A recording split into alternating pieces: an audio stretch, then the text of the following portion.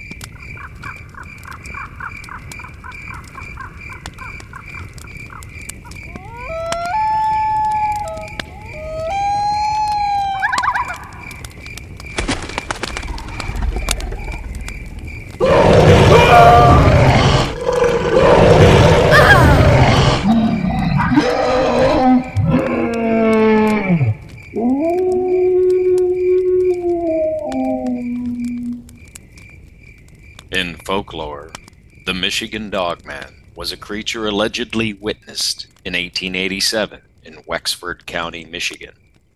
It was described as a 7-foot-tall, blue-eyed or amber-eyed, bipedal canine-like animal with the torso of a man and a fearsome howl that sounded like a human scream. According to legend, the Michigan Dogman appears in a 10-year cycle that falls on the years ending in 7. Sightings have been reported in several locations throughout Michigan, primarily in the northwestern quadrant of the Lower Peninsula. This creature was unknown to most of the modern world until very late in the 20th century. It is said to have been stalking the area around the Manistee River since the days when the Ottawa tribes lived there. As mentioned, in 1887 in Wexford County, 2 lumberjacks saw a creature which they described as having a man's body and a dog's head. In 1937 in Paris, Michigan, Robert Fortney claimed he was attacked by 5 wild dogs and said that one of the 5 walked on 2 legs. Reports of similar creatures surfaced in the 1950s and 1967. Linda S. Godfrey, in her book, The Beast of Bray Road, compares the Manistee sightings to a similar creature sighted in Wisconsin, known as the Beast of Bray Road. Probably one of the most nagging and yarn-tugging cryptids today is the so-called Dogman. This one is, for me, difficult to wrap my thoughts around because it's like a vessel wherein conjecture can be poured into with tales of skin changers, to wild human animal creatures, to a species of Sasquatch, to aliens, dimensional beings, and the list goes on. But for some who believe they've encountered a creature with a dog head like a wolf's head and a bipedal humanoid body covered in hair with broad shoulders and a thin waist, swear this creature is out there and exists. I have a couple of vague theories, remote, I grant you, but here they are. Theory 1.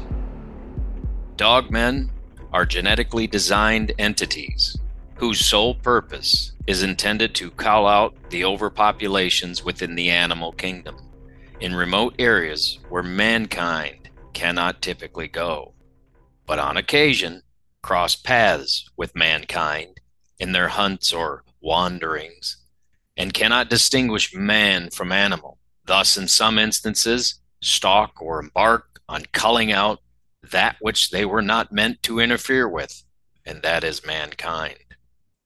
Theory 2. As an extension of Theory 1, these implanted beings did not originate in this dimension by the indigenous denizens of this planet, simply because whatever source entity created them is also that which has been keeping and watching this planet under study, meaning something else, something extraterrestrial or interdimensional. Okay, So, let's look at existing evidence. Despite this, there really isn't any evidence at all. No credible footprints, and the photo evidence just reeks of hoax and fakes. It does. It's horrible.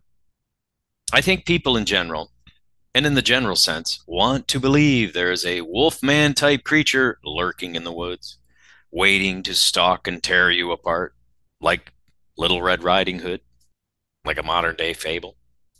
I think in many ways, the human being loves fear. Face it. We love to be frightened, love to have those things that careen in our imaginations into places we dare not go. But for some, not so much. For some who claim this creature exists because they have seen something they cannot explain, that to them could only be described as a dog man, think otherwise. For them, this was not just some giddy fear, but a terror. It is said that unlike the Bigfoot, these dogmen are vicious and bloodthirsty and are to be greatly feared. But do they really exist? That is the real question. This is where I struggle with it because of lack of evidence. And then on top of this, the YouTubers cranking out bogus and shallow content videos with snarling werewolf images, the shocked face video thumbnails, and so on, just adds to the campy crap of scam and hoax vomit that just makes this cryptid into something more of a money-making, fear-mongering marketing scheme than it does anything else. And yet, when you get beyond the noise of all that, is there something really there to concern about? I wonder. And this is where I default to my theories as mentioned, because something is out there that is not a Bigfoot, a bear, a wolf, but rather a bipedal humanoid beast with a dog-like head. If my theories are correct, may this be a warning to the wary of closed mind. There are facts that people go missing in national parks and elsewhere every year, some of which leave no trace left behind, and thus leaving only the mystery and tons of unanswered questions.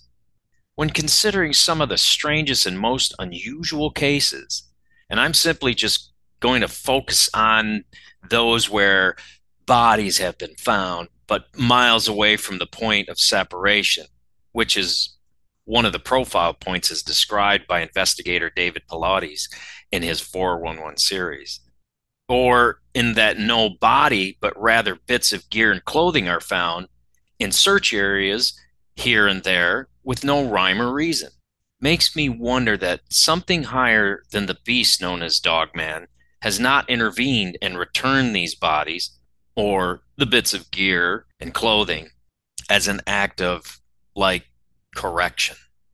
Kind of like if I were the supreme being in control of these dogmen, I might be saying, oops, my dogman creatures made a mistake and killed this person, or killed and ate this person.